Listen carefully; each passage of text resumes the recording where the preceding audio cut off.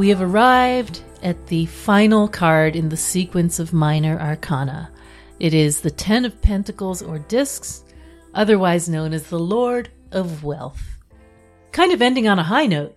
This is a really nice card.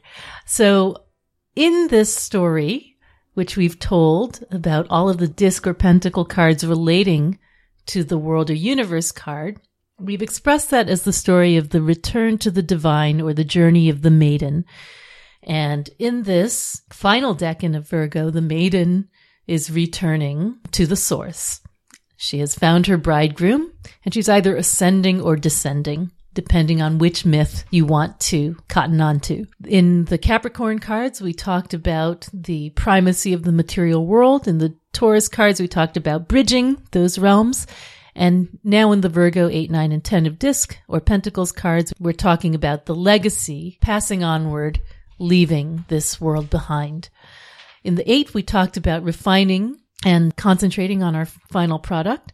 The 9, we assessed its value and took pleasure in it, in its self-sufficiency. But in 10, as in all 10 cards, we talk about how it regenerates for the next cycle. And all 10s are endings, but all 10s are also beginnings. This one in particular is a special ending because it is the most crystalline of matter. It's the consumption of what we've been building throughout the disc suit. And consumption is an act of life, but it's also a death of a kind. What you must do to pass on the value and nutrition of the product in the Virgo digestion process. And of course, there's an alchemical sort of gold equals shit kind of thing going on in this card as well. Yeah. So it's the Lord of Wealth. But isn't wealth also, it's not just about money, because wealth, I think, is cognate with weal, like the common weal, W-E-A-L, and that is like the well-being or the goodness, the benefit that people draw. Well, Crowley associates this card also with the great work and the completion in that sense. The summum bonum, I think he says. Yes. This is sort of the point of what we've been doing all along. The transmutation of lead into gold. Yeah, and here we have Mercury doing its very best as it can do. Yes, we've got Mercury as the Magus and Mercury as the Hermit. Exactly. 2 forms of Mercury. Exactly. So Mercury, both the youth and the old man. Yeah, the Senex and the and the Psychopomp and the Winged Messenger all together. The trickster and the wizard, the Loki and the Gandalf. Mercury does so well in Virgo generally because it's both in rulership and in exaltation. Even though the exact exaltation degree was in the previous decan, in the 9 of discs, we still expect Mercury to do very well here. And I love this card because I do have Mercury in Virgo and it's at 29 degrees of Virgo. So not only is my sun in rulership in the first face of Virgo, which is a sun-ruled decan, but my Mercury's in a Mercury-ruled decan in this final decan of Virgo. And I love everything that this decan has to offer. As you should. And you know what's interesting about this Mercury too? I think of this as the home of Hermes Chthonios, the underworld Mercury, who is a Mercury I have been becoming much more close to in the last year or so. This idea that Mercury doesn't just go wherever he wants. He's also has exclusive all access pass to Hades.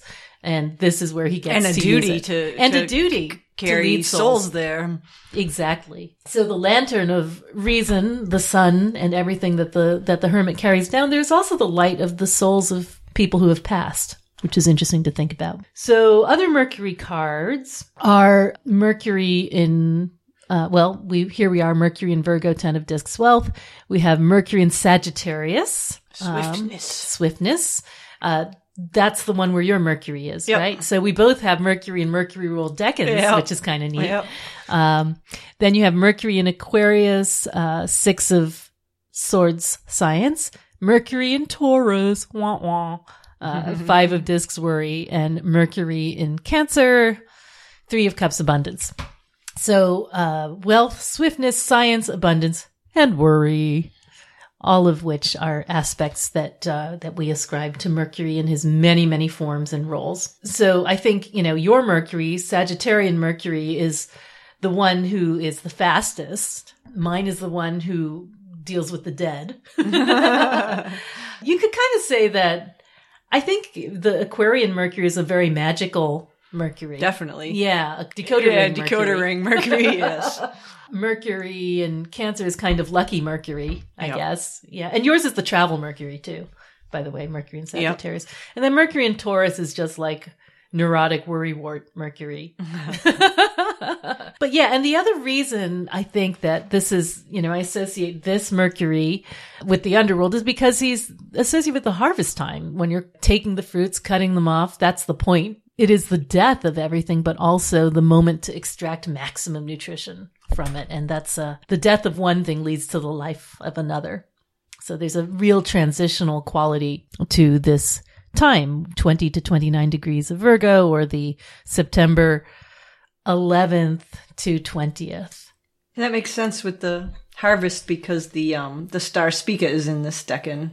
Yeah. The wheat shaft, the ear of grain. It's sort of like the plant gives what it has to give, and then it retreats into its secret self for another year. The grain gets scattered along the Milky Way. Yeah, we've talked about the fruit a lot, but we haven't talked as much about like the botanical function of the seed, which is to sleep through the winter and then wake up again in spring. Yeah, which is another sort of like you can think of the lantern as being a seed that way. Other cards of exaltation we've kind of talked about a little bit before when we were talking about Venus and Fallen, the last card. But it's kind of interesting to think about cards in exaltation because you see a very pure expression. So, for example, Mars as in Capricorn as work, 3 of discs, Sun as virtue in 3 of wands in Aries, and Moon as success in Taurus, 6 of discs, and of course Saturn as sorrow in 3 of swords.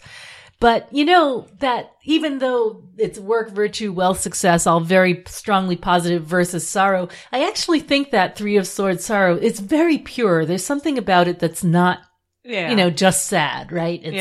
There's something that's very realistic. And we've talked about Saturn as contracts kind of a thing. I think there has something to do with commitment and discipline in that card. Not just everything sucks.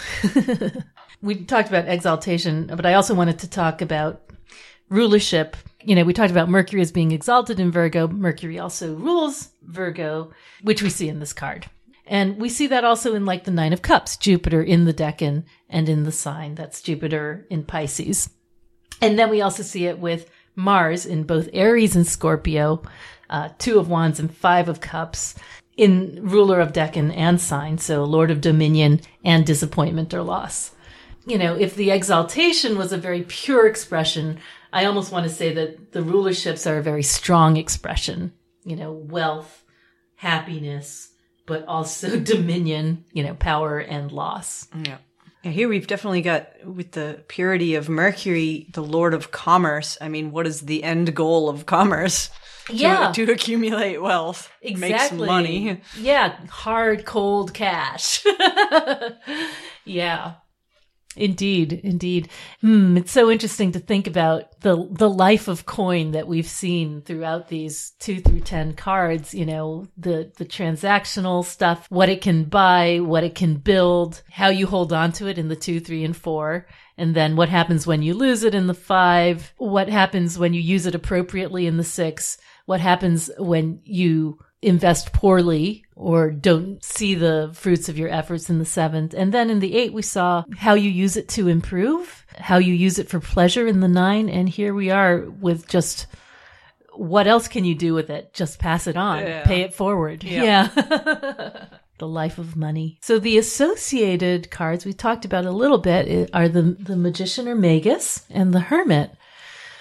Lord, do I love those two in combination. Yeah, it's almost like the Hermit is just the older form of Mercury. Yeah, all grown up and responsible and shit.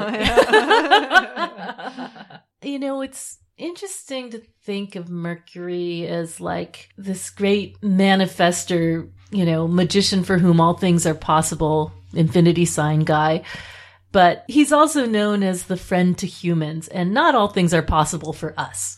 So it's like when we run up against the end of our possibility, he's there to help us get where we need to get. And that's something I really love about the Mercury figure. It's like, even though basically not his problem, he still gives a shit, or at least he's there to help. Or he can take your message to the god who needs it. Yeah. He's the guy who helps you get beyond this one life that you have. Or I should say the god you need, because they don't need us. They don't need us. And it's interesting, like it's slightly problematic to conflate gods, but a mercurial figure in Orisha is Elegua, the god of doorways.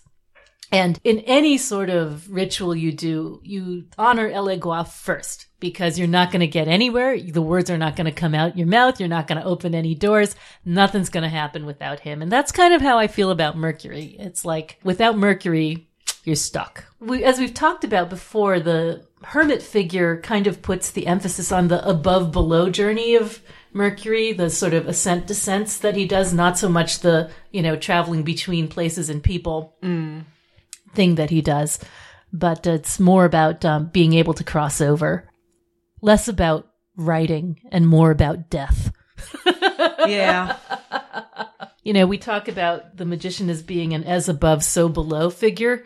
This is very much the below part of it. Yeah. The roots of the tree, the underworld of the soul, where it goes after death, and also the material world itself as the below portion of as above, so below. We've talked about Gemini versus Virgo as theoretical versus applied. In every model that you look at, Virgo and Mercury in Virgo have to do with the lower portion of whatever it is. Yeah.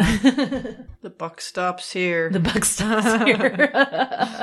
The dustbin of matter. So, Kabbalistically, Malkut, the kingdom in Asiya. We talked about how Asiya basically has to do with the completion of an action. I think it translates to Yah, or God, has made. In this card, we're talking about, isn't it Lan who likes to talk about the four worlds as sort of he has a chair metaphor, making a chair, and then how the last stage is, I finally get to sit in it and I can rest. Right. Yeah. So I think of like these final cards of Virgo as getting to rest / die on the throne. Because I think he also calls this card the cosmic constipation card. It is. He does. It's great. It's great. Another translation of Malkut is royalty or empire. You can see a lot of cognates of this term Malkut throughout, I think in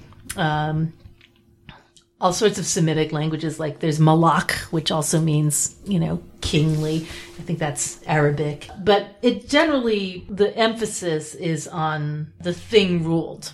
Both the terms for the ruler and the thing ruled are tied up in that arrangement of phonemes. The virtue of Malkut is discrimination or discernment. Do you have that too? Yes. Which is like ultra Virgo. Yeah. The idea of good judgment versus inertia or avarice. Yep. That's what I have too. Which you can see, both inertia and avarice in this card. Or those are the dangers of it. Right. It's sort of like, it's prudent. Again, that concept of prudence we associate both with the 8 of discs and the world or universe card. It's prudent to amass money. And then there's the gain. Mm-hmm. And then here it's like, okay, but don't get stuck there. Keep it flowing. Keep it flowing. Use it for something. Give it to your children. Plant it in the earth so that it can blossom again. For me, this card also has a lot to do with the body itself. The body is the temple of spirit, and what are you going to do with that?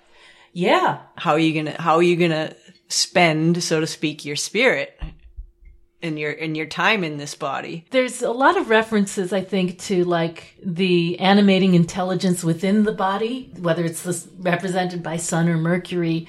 You take care of the body, but without that animating intelligence, it's just a husk. Yeah. It's sort of like when you see someone who has passed on and you see the body, you can tell there's nobody there. It's just gone. Yeah. Right? It's not like anyone mistook a sleeping person for a dead person for more than a second. Yeah. And I think that like that's sort of the idea of the 10 of Pentacles generally. If the animating spirit's not there, if the reason, the meaning behind this wealth is not there, then it's just a burden. Then it's just cold, dead accumulation. If the king's not in the kingdom, it's no longer a kingdom. The lights are on, but no one's home. So, and the other thing that really ties into that is the idea that on the 7th day, which remember we count the days of creation starting from Kesed, not from Keter. So from 4th Sephira to 10th Sephira, on the 7th day he rested. Inertia. That's it. Yeah. You're done. And he said it was good. Discrimination and discernment also seems to go really well to me with the Queen of Swords card. This is her shadow decan. One of her gifts is the ability to see the right use of things, to perceive when something has outlived its purpose and to separate it. That's also why I think there's something about widowhood, which we've talked about. We've talked about the mother and maiden forms of Virgo, but another form of the solitary woman is the widow. And so, you kind of do maid, mother, crone with this. And that's the Queen of Swords aspect. The self-sufficiency through inheritance, separation, whether by death or divorce. The Archangel of Malkut is the Archangel Sandalphon. Mm-hmm. And again, that gathering quality of Virgo, he's the one who's supposed to gather the prayers of humankind into a garland. Interesting. That's very mercurial. Super mercurial. He also may have a role, I've seen this as well, in differentiating the sex of the embryo in the womb. So again, discrimination and differentiation. Division. Yeah. Not to mention sort of like the Hermes Aphrodite thing that we've talked about in the previous 2 episodes. The secret seed. Not so secret to Sandalphon. He's called that. I think the sandal part actually does have to do with shoes. He's supposed to be like beneath the feet of the Shekinah. So he's like the support for the Shekinah, the feminine spirit of the divine who intercedes for humankind. So he is part of that whole archetype. Beneath the feet. Yeah. Yeah. That's very Malkut. And yeah, as low as it goes. Yeah. Yeah. Whereas the archdemon seems to be some guy called Nama'a who causes epilepsy in children and works with archdemon Lilith. So I never know how legit this stuff is that I look up about the archdemons. There's always a lot more about the archangels than about the archdemons, but they're invariably provocative. That's what they live for. I guess so. I also associate, I don't know if you do this, but I associate kind of memory with this card. I could see that. Maybe because of the past. Yeah, the accumulation up to this point, you've lived this long and then, you can both look back and forward. Yeah, and the association of Mercury with the memory palace, as an art of memory, like sort of, and the way you do that is by having this massive room full of shit in your head. Right. It's like a kingdom in your head. That's right. And you go room by room and object by object to try and remember things. And, there's something about both the weight of memory and the art and skill of memory that are facets of the Mercury figure in here. Let's see. Decans, I guess? So Picatrix, a white man with a great body wrapped in white linen. That reminds me of that. Wasn't it the 8 where we had the young girl wrapped in old linen or something like that? Woolen cloth, I think it was. Okay. And with him is a woman holding in her hand, oh shoot, I don't have the rest of this, black something. Do you have it? Oil. Black oil. Which I was wondering, is that the healing black oil of cumin or is that like Texas tea? I don't think it's Texas tea. It sounds very alchemical to me. It sounds like the thing is both the poison and the cure. Well, the black oil of cumin is said to heal everything except for death. Wow. Some good stuff. That's pretty cool. So, deck and signification, debility, age, infirmity, sloth, injury to limbs, and the destruction of people. Ooh. Well, that last, the image there with the body wrapped in a white linen sounds very shroud-like. It sounds like a shroud. Like a dead body. And in Agrippa, we have a white woman and deaf or an old man leaning on a staff. Hey, Gandalf. Yes. Weakness, infirmity, loss of members, destruction of trees, and depopulation of lands. So this is why Austen calls this face the sarcophagus. There's a lot about death in here. Mm-hmm. And I guess because, as humans, we experience death as a fearful and subjectively very negative experience. But I think one of the lessons of this card is that it's part of that cycle and that you have to reinvest the life of the person or their goods or resources into the life of what comes next. Otherwise, it's just, dead weight, literally. The white references, I sort of feel like they're almost like... Is that going back to Keter, Maybe. That regeneration thing? Because from the 10, you go to 1 again? Right. And I think about white as like being leached of light and bleached like white hair. I'm thinking about this because I'm finally going gray. But also the fact that in the next cycle, white will become, you think of white as all colors.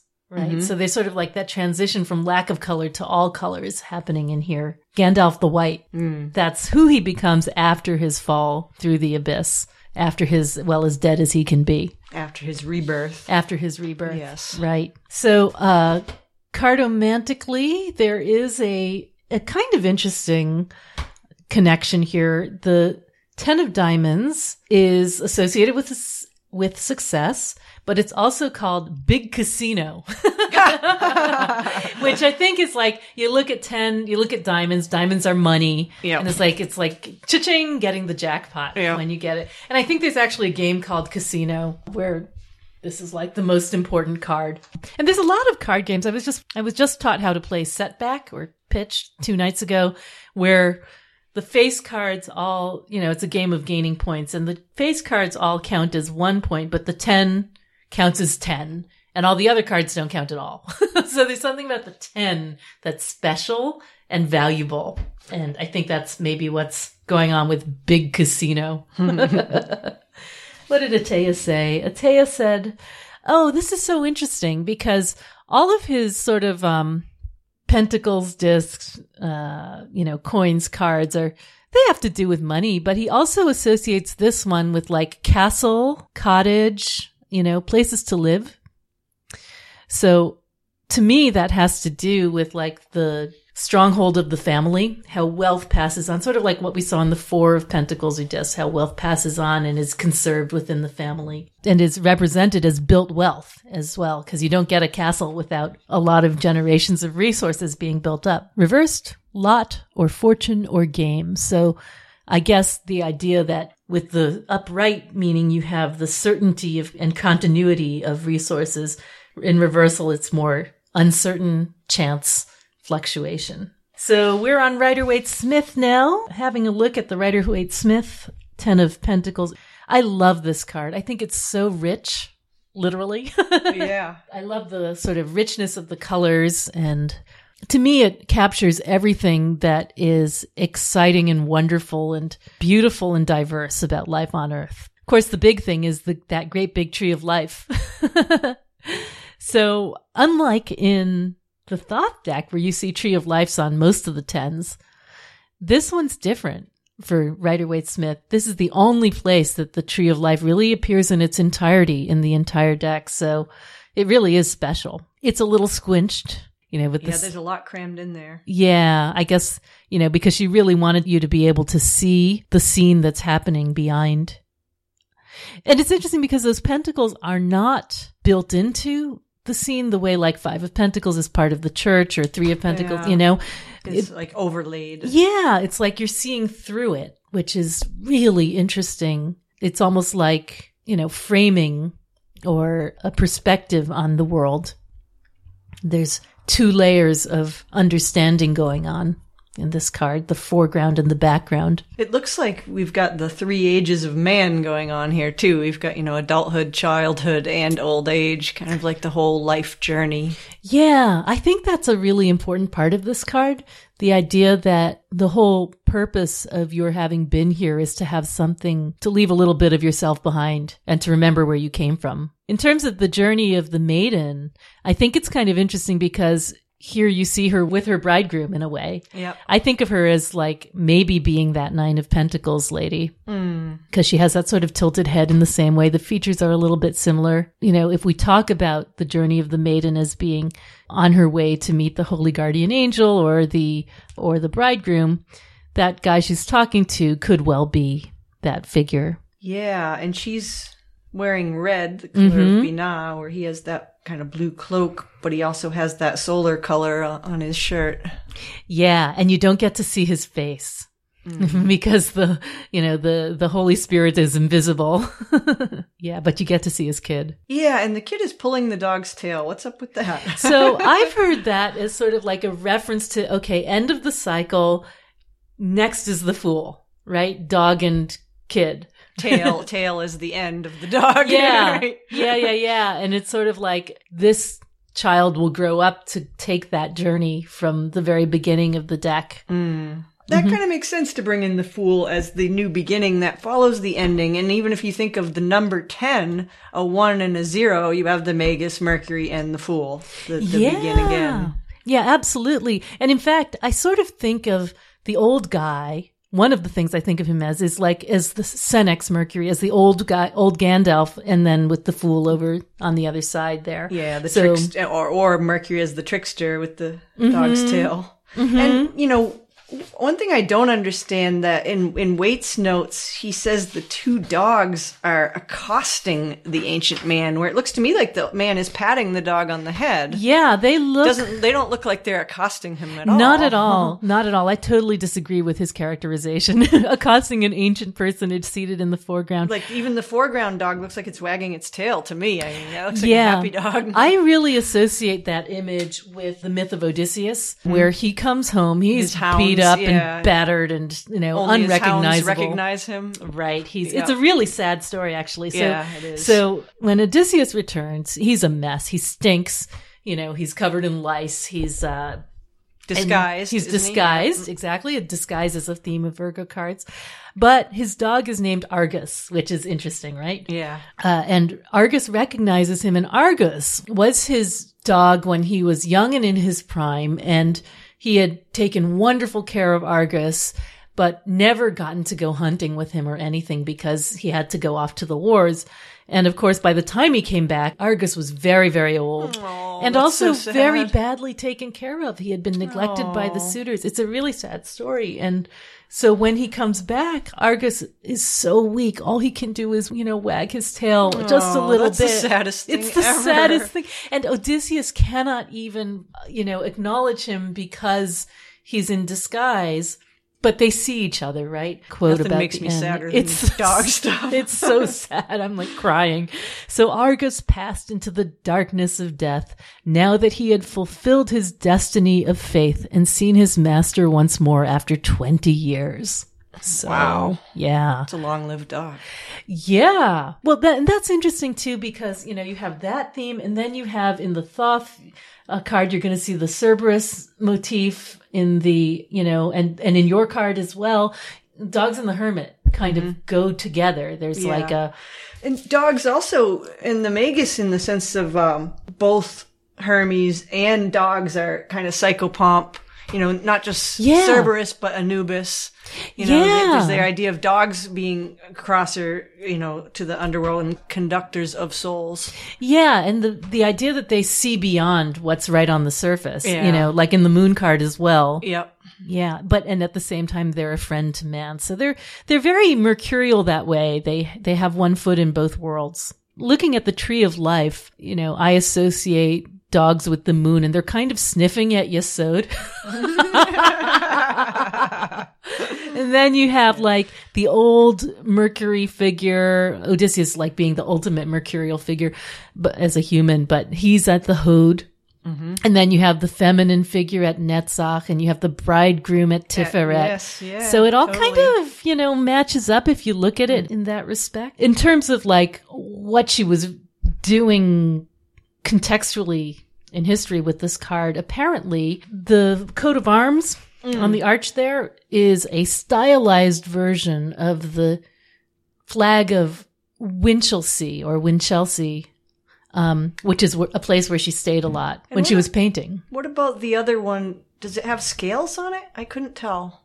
The one below. The one below, yeah, there's scales on it. And this is interesting. Well, this flag, first of all, the first one, those 3 little red ribbons on top. Mm-hmm. So in the actual flag, there are 3 lions. So she just sort of condensed them into this little graphic element. But there's also the castle, and there's also a boat. If you look behind the castle, there's something sticking out on the right. That's the prow of a boat. Oh. So 3 lions, a castle, and a boat. Like this idea of castle and kingdom in this card seems, right on. Mm-hmm. And then underneath it, the scales. And I have not seen anyone break down why the scales of Libra are there. But unless it's the Estrella Justice Virgo that's thing. What I was going to say, which is really good. I mean, the Estrella thing, or the scales that weigh your money. Well, think about it. This Gold. is the one card of Virgo that goes with the Queen of Swords, who is associated with Libra. So, or the scales of Anubis. Or the scales of Anubis. Yeah. The weighing of the heart at the end of the journey. Right. So who knows whether Waite told her to put it there or whether it was something she channeled, but it actually seems kind of apt. And what's going on the left of all that? So there's sort of a mountain tower type thing going on to the left. That is from the tower card. Right. So, and we talked about how, Hod has that connection to Netzach through the tower. Mm-hmm. I think that that's implied there. And I can't tell what's above the tower. I can't either. I've never figured that out. There's something that looks sort of like water. There's something that kind of looks like a face. It does look like a face. It's even skin colored in this card. Yeah. Could it be that the tower is right across from where it would be on the Tree of Life? Mm-hmm. It's just above Hod there. Mm-hmm. So you could think of the connection between Hod and Netzach just being indicated by that tower being there, and then the face at the very top being like the crown of Keter. Maybe. Yeah, maybe. Or something above I don't there. know. Why not? I would love to know what she was thinking. And the other thing that's always really puzzled me about this, which I have yet to understand better, is all of the designs on his beautiful robe of the old man. Yeah, I can't figure out what they are. I see grapes. Yeah, the grapes for sure associated with the King of Pentacles. But I don't know what the other designs are. They look to me like sigils or like seals, right? They definitely look like that. Planetary seals.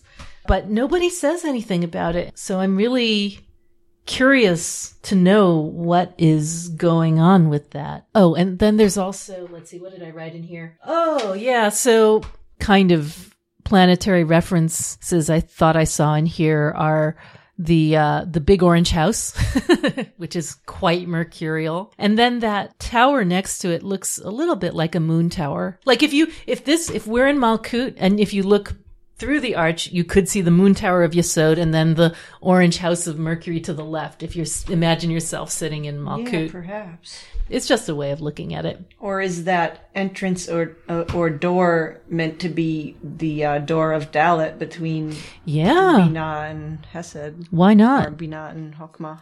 Yeah.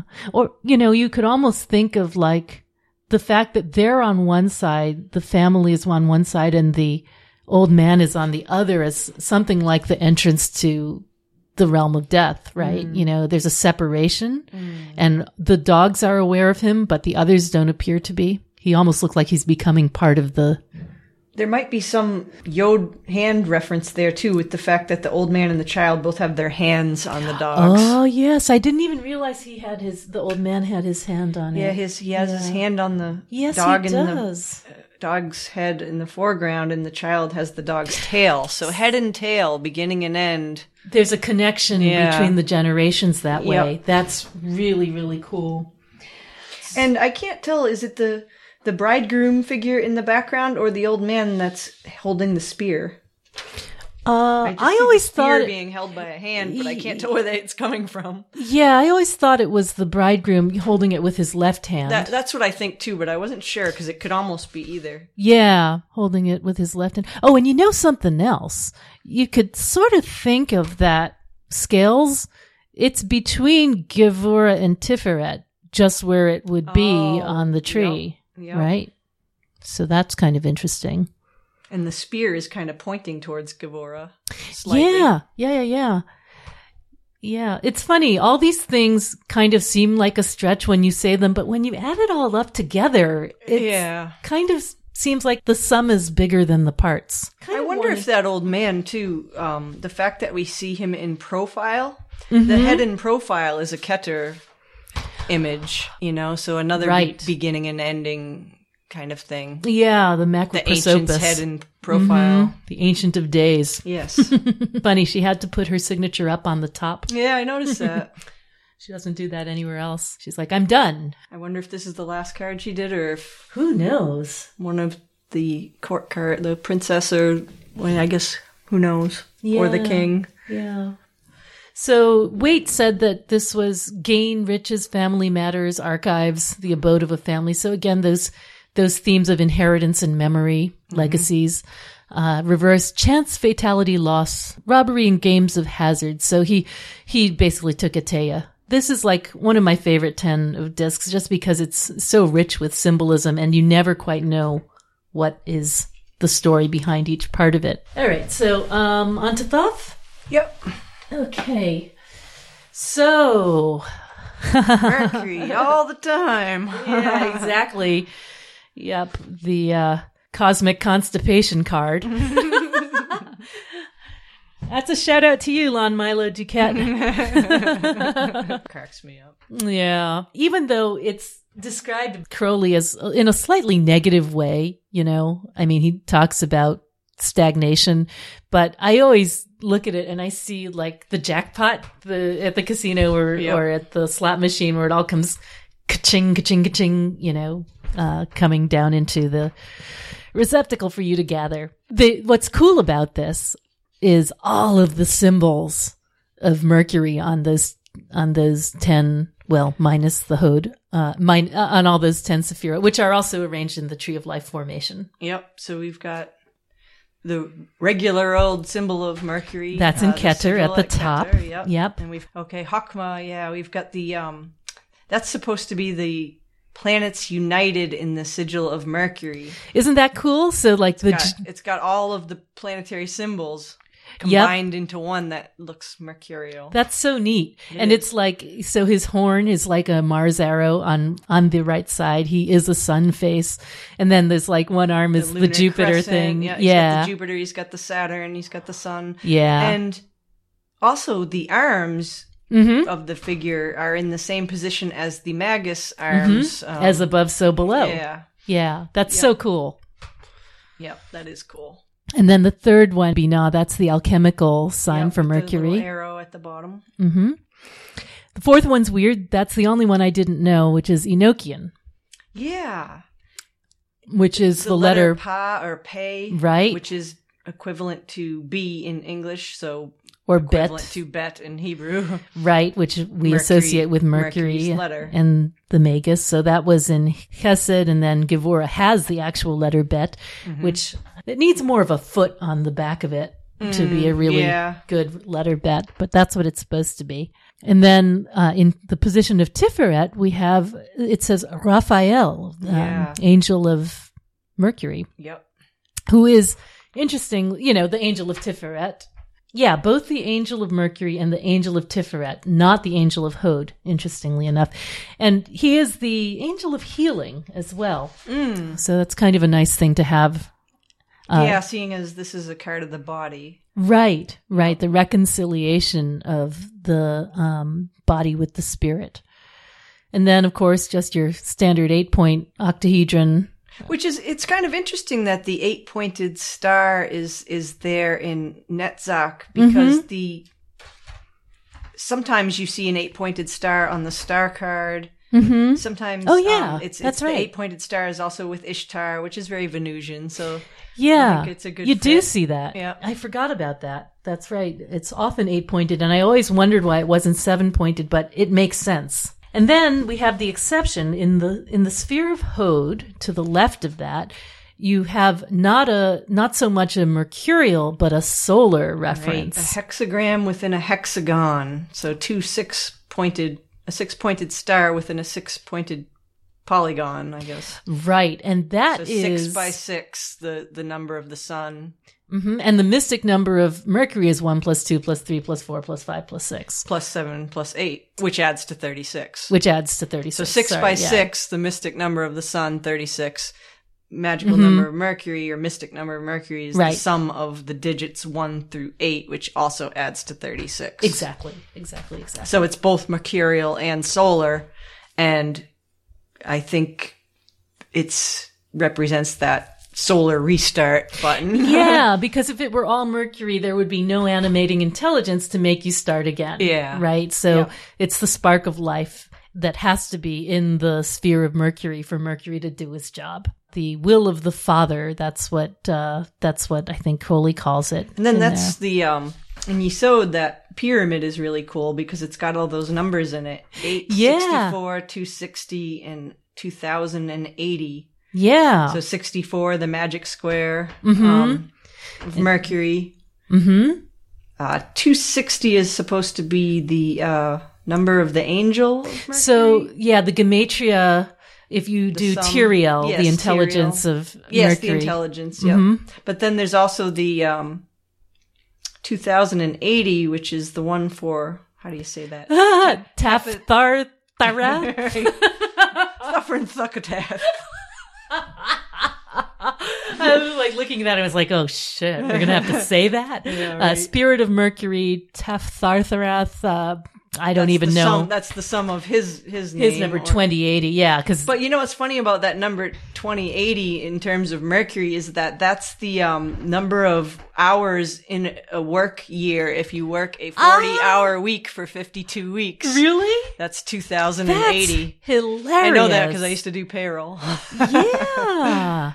And you know what's also kind of interesting? If you look at that 864, 260, 2080, which it says inside the triangle, they each reduce, 8, 10, 8, 10, right? Yep. So, or 8, 1, 8, 1, or, like that, which is really interesting. Also, it looks like a tetractys. Yep. And the idea that it's a pyramid and it's ascending, I think it's kind of like a little message that although this is a card of descending, then there's also the ascent too. Yes. Kind of emphasizes that. Right. And then the final one down there in Malkut is a caduceus. And it's big, the biggest coin of all. Big fat coin. And those, of course, are the mother letters Shin, Aleph, and Mem, which are associated with elemental fire, elemental air, and elemental water, which produce everything. Which produces earth. And here we are in earthy earth. Here in earthy earth. So that's a whole, shitload of symbolism in these coins, so to speak. Just to read what Crowley says about why the sun information is loaded onto the Hod position. He says, these discs are inscribed with various symbols of mercurial character, except that the coin in the place of Hod, Mercury, on the tree is marked with the cipher of the sun. This indicates the only possibility of issue from the impasse produced by the exhaustion of all the elemental forces. At the end of matter must be complete stagnation, were it not that in it is always inherent the will of the Father, the great architect, the great arithmetician, the great geometer. So in this case, then, Mercury will represent the Logos, the Word, the Will, the Wisdom, the Eternal Son, and Virgo, the Virgin. And it's a hieroglyph of the cycle of regeneration, he says. So it's sort of like these are all golden, and then behind it looks like you have all sort of shadows of other coins, doesn't it? Yeah. Shadow coins. Maybe they're clipote. He also talks about the geomantic figure, yeah? Yep.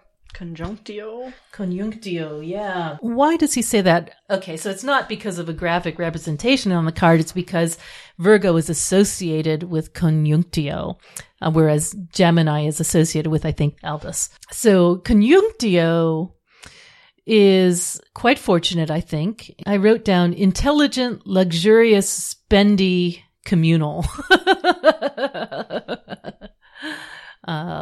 And that it involves lots of interactions. Something that's kind of interesting is that, you know how in geomancy, you can kind of generate the opposite figure by saying where you have two dots, you put one dot. You invert them, two dots. So the opposite of this is carcer, right? So the 1, 2, the 2, prison. 1, the prison. So the opposite is this isolation and separation, whereas conjunctio has to do with spreading out to the people. Yeah. Yeah. And that's kind of the danger in this card is not doing that. Doing that. Keeping it all locked up where it ceases to become wealth, as he says. Right. It just becomes inert matter. I think everyone should read Lon Milo Duquette's gloss on this and understanding the Crowley Tarot. He calls it the signal for redintegration, which, just to remind people, is not the same as reintegration. It is regenerating the whole from one part. So kind of like in botany, you get the seed part and that regenerates the whole. Or like in cloning. Yeah. So Duquette talks a lot about this sort of case of constipation and calls for cosmic constipation. And he says, is there a doctor in the house? And the doctor, of course, is Mercury. Yes. The Mercury who gets things flowing again. This is probably a good chance to talk about a little bit more, if you don't mind, about chthonic Mercury, because the Thoth card, is so much a really good chthonic Mercury. I'm going to get a book. Hold on a second. Okay, I've got a book, too, okay. But you get yours. Okay. So I'm going to actually read, I really want to read the entire, whatever it is, 12-line hymn to chthonic Hermes, because it's so good. And it has... Well, I like it. Yeah. I'm sure people would like to hear it. Yeah. And it's like, I have the spooky set to music version that people can listen to on my website, tsusanchang.com. And Gordon White actually used it on Halloween in his workings, and it broke his computer or something, which I feel rather proud of. Sorry. Yeah. So I'm going to kind of do it line by line. Mercury was retrograde then, too. He was, yeah. Kokyutu naion anupostrophonoimon ananke. So this is about, Kokyutu is the Cocytus, that river in Hades. Mm-hmm. So it says, dwelling by the Cocytus, the paths of necessity from which no one returns. So that's setting the scene there. Hos psychasthneton katages hyponer teragaies. The one who leads the souls of men into the nether regions of the earth. Herme, bakechoroio dionysoio genethlon, kai paphies kures helico blefaru Aphrodites. So this is genealogy. It says Hermes, who's kin to Dionysus, and, winking or spiral-eyed Aphrodite, the maid of Paphos. And then he says, Hos para Persephones hierondomon amphipoleis. You, besides Persephone, by Persephone's side, you care for her holy home. So draws that connection between Hermes and his role. Like, he is not just a guest in the home of Hades. He has a job there. There's something he's got to do. Let's see. Ainomorois psychais pompos gatagaian huparkon. You are the guide of the sad fated souls down below the earth. Has katages hopotan moires chronos esaphiketai. So you lead them down there when their fate, their time has come. Eui rabdoi telgon hypnodote rapanta. So this is a great line. It means you touch them with your holy wand, meaning your caduceus, which is his all access pass to the underworld. Eui means very holy. So, like Hierophant, Ieroi, putting them all to sleep. Kaipalin hypnoonta segeres. That means, and then waking them up again. I guess when you get there. Soigare doke timen Persephonea thea kata tartaron erun. That means to you, Persephone gave the honor throughout wide Tartarus psychais aen ioisthneton horon hegemoneoin, to lead the immortal souls. That's the spark in the lantern, right? The immortal souls of mortals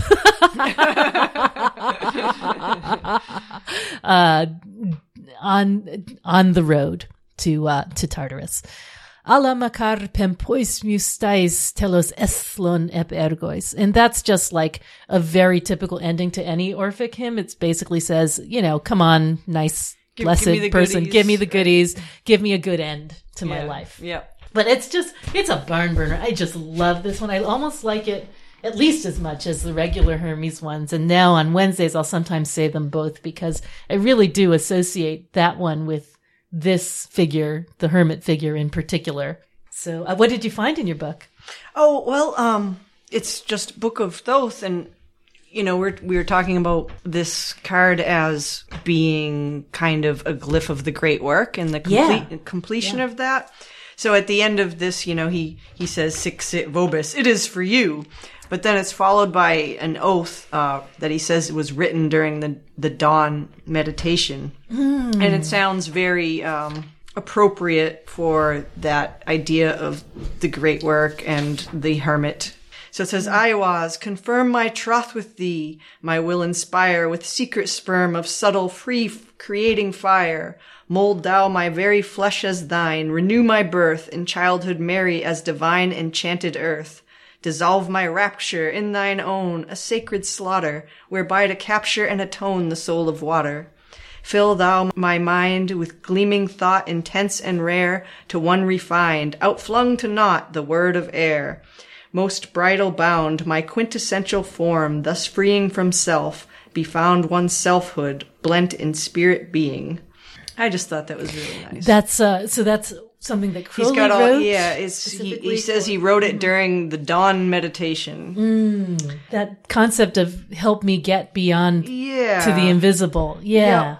Yeah, and embracing death in a way. Yeah, embracing death, and also it's got all the four elements and them all being refined into one at the end of all things, I guess. Yeah, and I love the idea that, we in the West tend to think of a life as sort of stopping at death. But that's not the normal way to think about death, right? Sort of globally and through history. It's a journey, just as the life is a journey, and you need a guide to help you on the journey because it ain't easy. The Mercury figure is that friend to mortals who can help you. Yep. As well as, according to repute, all your dead relatives supposedly are supposed to come and help you too. But I don't know how helpful all of them are. I guess it depends how they did themselves. Yeah, he says something about the inner meaning of the card. This is the last of all the cards and represents the sum total of all the work that has been done from the beginning. Again, that's sort of like the occultum lapidum, the hidden stone, is implied in here. Therefore, in it is drawn the very figure of the tree of life itself. This card, to the other 35 small cards, is what the 21st trump, the universe, is to the rest, I guess, of the majors. Yeah. The 10 of Discs doesn't bear a huge resemblance, I don't think, as much to its majors, although it's very yellow, like, Magus Mercury. Mm-hmm. Yeah, it's got the colors right. There's such a gravity to these late disc cards. You really feel like you're being drawn down into a well. Yeah. Well, just like yours. He literally is being drawn down into a well. Yeah. So that's a good segue to your card. Yeah, okay, so...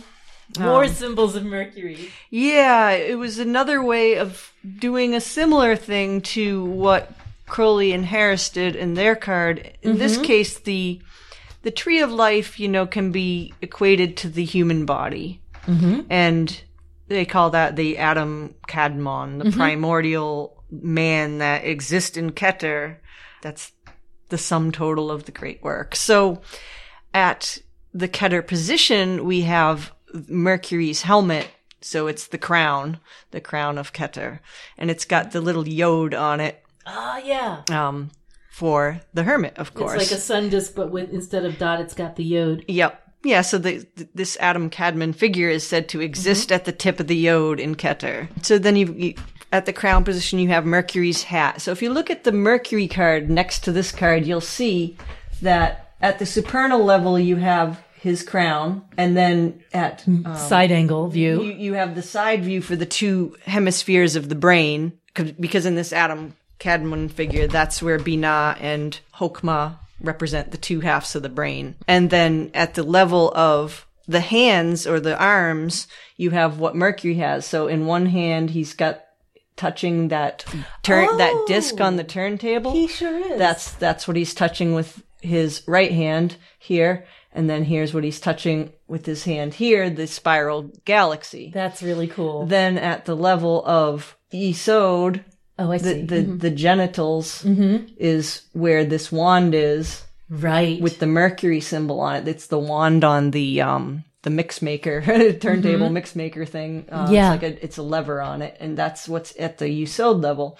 Then here at the levels of Netzach and Hod, you have a sun symbol and a Lemniscate symbol from these two sides. Yeah. But so that's at the bottom of the Magus card, left and right. Yeah, on the turntable thingy, the table that he's working on, there's a sun and there's a Lemniscate, and those are at that level, which are the legs and the feet of the body. And I put both the sun and the Lemniscate on both of them, kind of like a reminder about how it's both to put that same solar emphasis in Hod as Crowley did, but also like to remind that it's for magic, you need both the emotions and the intellect. So they both are there at that level.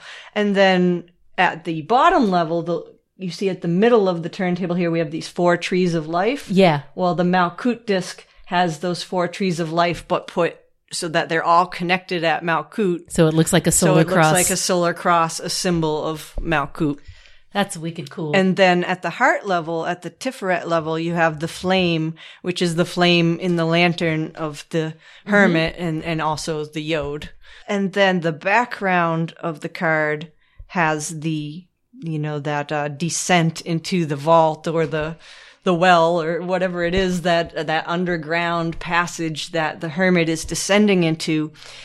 Because again, there's that descent or ascent into or out of matter. Like this could be the whole descent of everything collected, but it also can be like the money rising up out of the piggy bank to be used. So it goes both ways. Yeah. And the story, we're in that sort of final phase of the maiden's journey where Persephone goes both down. It's a round trip. She goes down and back up with the help of Mercury. So that little tiny black little space is the opening, the shamanic opening into the earth. Yeah. Yeah, that's so part cool. of the descent into matter or the ascent back into coin slot. The piggy bank. It's like the culmination of both the material world and the spiritual world. I love, love, love that blue in the background. Oh, it's one of my favorite colors, actually. That kind of twilight purpley blue. Yeah. How did you grade it so smoothly? A lot of layers. Yeah. Layer after layer of different colors. Yeah. Until it blended. Yeah. Which was hard to do with inks on basically what amounts to plastic. Yeah. I mean, it's like something that we do in 5 seconds digitally is like such a much more alchemical process by hand. Yeah. Yeah. It takes a lot of layers until it looks right. Yeah. But when you do it, it like looks so luminous in a way that I don't think that it does as a digital product. That's why I love analog art. Yeah. It does have that quality, that organic quality, just adds a spirit of life that I don't see very often, or I don't want to make any digital artists upset, but I don't see that same life in digital art as I do in analog art. Well, and I mean, from an artist's point of view, you can't think how you would do it. Because the imperfections are what give it that life, I think, Yeah. It's almost like in the weaving of a rug, how they would weave an imperfection into it on purpose. It's like you almost need that organic quality.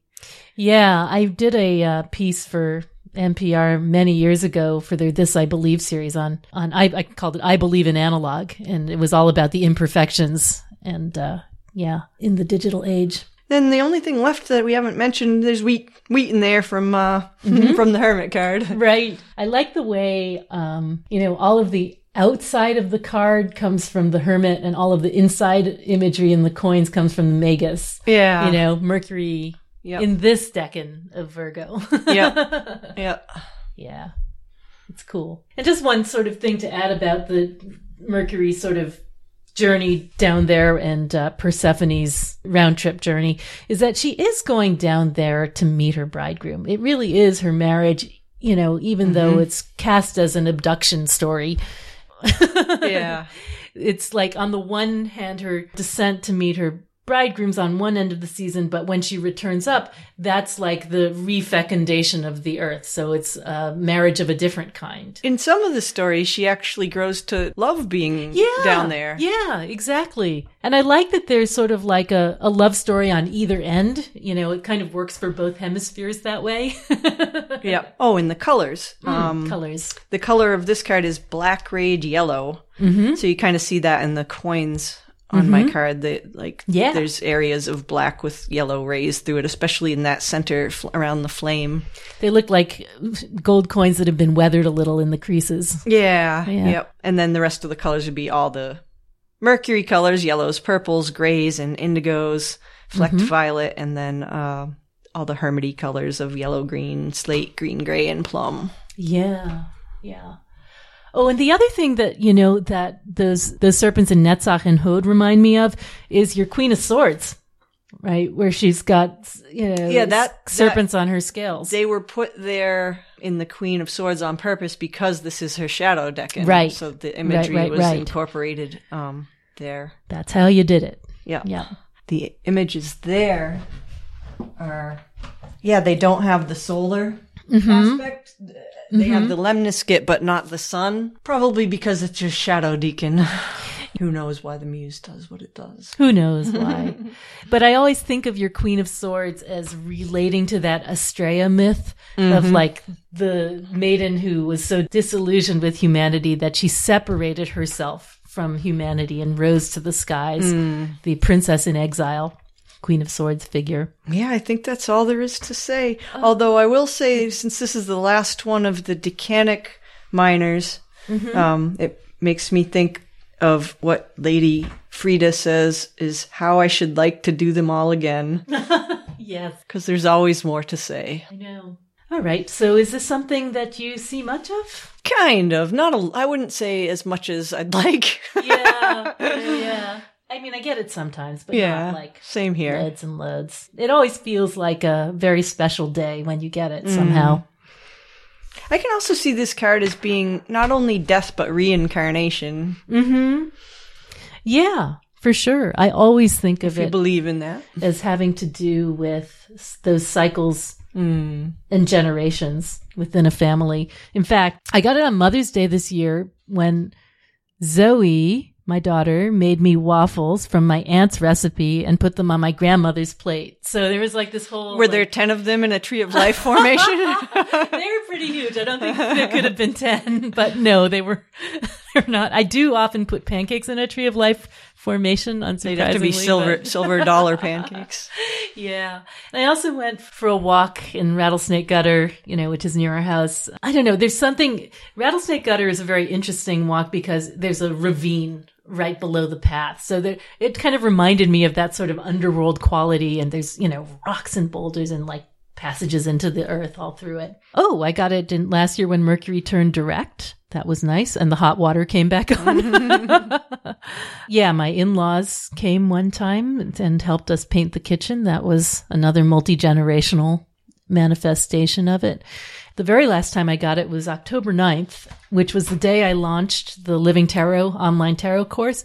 And I was just shocked because so many people showed up. And of course, which was profitable for me as well. So both the concept of community and wealth were sort of embedded in that day in that card for me. Nice. Yeah. When I get it, it's usually either about money or about spiritual stuff, or the body, you know. It's strange. It can often be more that than money. Do you ever get it for like needing to sleep or something? because it's such a card of I haven't rest. noticed it for that. Yeah. It would kind of make sense, but I haven't gotten it for that either. Maybe we'll get that with the princess. Sleeping Beauty. Yeah, right. All right. Are we ready to wrap her up? Yep. Shall we wrap up all 78 cards while we're at it? No. All right. So that'll be with the princess. Yeah. Can you imagine? We'll just do a 24-hour marathon. All right. So wrapping up the final one of the Decanic Minors with the 10 of Pentacles or Disc, the Lord of Wealth, Mercury in Virgo. So we talked about how this is the final stage in the maiden's journey. She began in the material world in Capricorn. She sought to bridge the worlds in Taurus. And then here in Virgo, she looks to her departure with the sort of final refinement of the 8 of Discs or Pentacles, the recognition of its value in the 9 of Pentacles or Discs, the sort of card of the woman's worth, and then the 10, where she becomes the matriarch or passes on her legacy through multiple generations. Oh, and she goes to meet her bridegroom, Hades, in the Persephone myth. Oh, and we talked a little bit about both the secret seed and the fruit, how redintegration is the regeneration of a whole from a part, like the seed, becoming the new plant. We talked about the 3 ages of man. Childhood, adulthood and marriage, and old age. We talked about Mercury as the old man, and as being the chthonic form, or Hermes Chthonios, that form of Mercury is specifically the one who leads the elderly and those passing to the underworld, the psychopomp Hermes. And we talked about dogs as being conductors of souls. 1 foot in each realm. The other thing about dogs, too, is sometimes they're used as a symbol of gluttony, which this card is so very full. I could see it that way, too. I mean, if you've ever had a dog, they are gluttons. Yeah, you can't just leave food out for them. They will eat it all. And eat and eat. Yeah, we talked about Odysseus and his dogs. Sad story. Sad story. Argus the dog. And we talked about Cerberus. Did we talk about Cerberus? Not really, but just in passing. We talked about the so below part of as above, so below. We talked about cosmic constipation. We're so immature, God. Remember in the 4 of Discs and the squatty potty? Yeah. Well, there's a big connection between those cards because that is associated with the sun, too. And here the sun is the laxative. Right. So the 4 shows what happens if you can't get things moving. Yeah. You know, and this is, as we talked about, Crowley's calling it the summum bonum and the great work finished.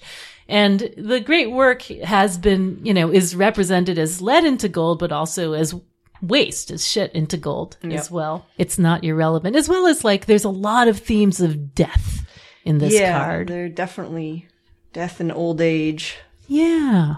We talked about the body as the temple that holds the spirit and how you have to use your wealth, but you also have to use your time here on the earth. Yeah, and the final stage in the Kabbalistic descent of Malkut in Asiya. And, it might be, I didn't mention this, but it might not be a bad time to mention the ending phrases in the lesser banishing ritual of the pentagram when you do the Kabbalistic cross, and it goes Ata Malkut V'Gevura V'Gedula Leolam. So, which means, to you, the kingdom and the power and the glory unto the ages. Unto the ages. So, Gevura we know is power, but Gedula is also a way of saying chesed, bigness, glory. So Malkut and Asiya, the kingdom in the material or earthly realm. We talked about discrimination and discernment as virtues of Malkut, and inertia and avarice as its opposite, its vice. Memory and memory palaces. The cluttered attics of Hermes. We talked about conjunctio and its inversion. Right, incarcer. We talked about the star, alpha star of Virgo in the Stecken, Spica, the ear of grain. We talked about Archangel Sandalphon, who lies beneath the feet of the Shekinah and gathers our prayers for the divine. Into garlands. Into garlands, yep. And Archdemon Nama'a, who works with Lilith, the archdemon of Yesod. And we talked about the Adam Kadmon, the primordial man imposed onto the tree of life and said to exist at the tip of the Yod in Keter. We talked about all the different symbols of Mercury on the Thoth card in different languages, which is appropriate, Enochian and Hebrew and alchemical script. Seems so appropriate to have all those codes on there. Definitely. All the names of Mercury. Talked about the symbol for redintegration, the hounds of Yesod, and the stylized flags of Winchelsea. Many mystic numbers, a lot of gematria. And passageways above and below. Yes, the ascent and the descent. As above, so below. Oh, we talked about Big Casino, the 10 of diamonds, also known as the good 10. And we talked about Dionysus and Persephone and the Orphic hymn to Chthonic Hermes, the sleeping and the waking and the magic wand, the caduceus that is Mercury's all-access pass. I think that's it. All right. Here in the cosmic dustbin. Well, we hope that you have enjoyed sharing in the wealth of knowledge that this card represents. The wealth of knowledge, the wealth of wealth, the riches of Mercury, and this long journey that we've been on through the small cards. And the sum of the great work, it is for you. It is for you, or thus may it be for you. Sixit vobis. And we shall be back with our final quartet, starting with the Knight or King of Pentacles. See you then.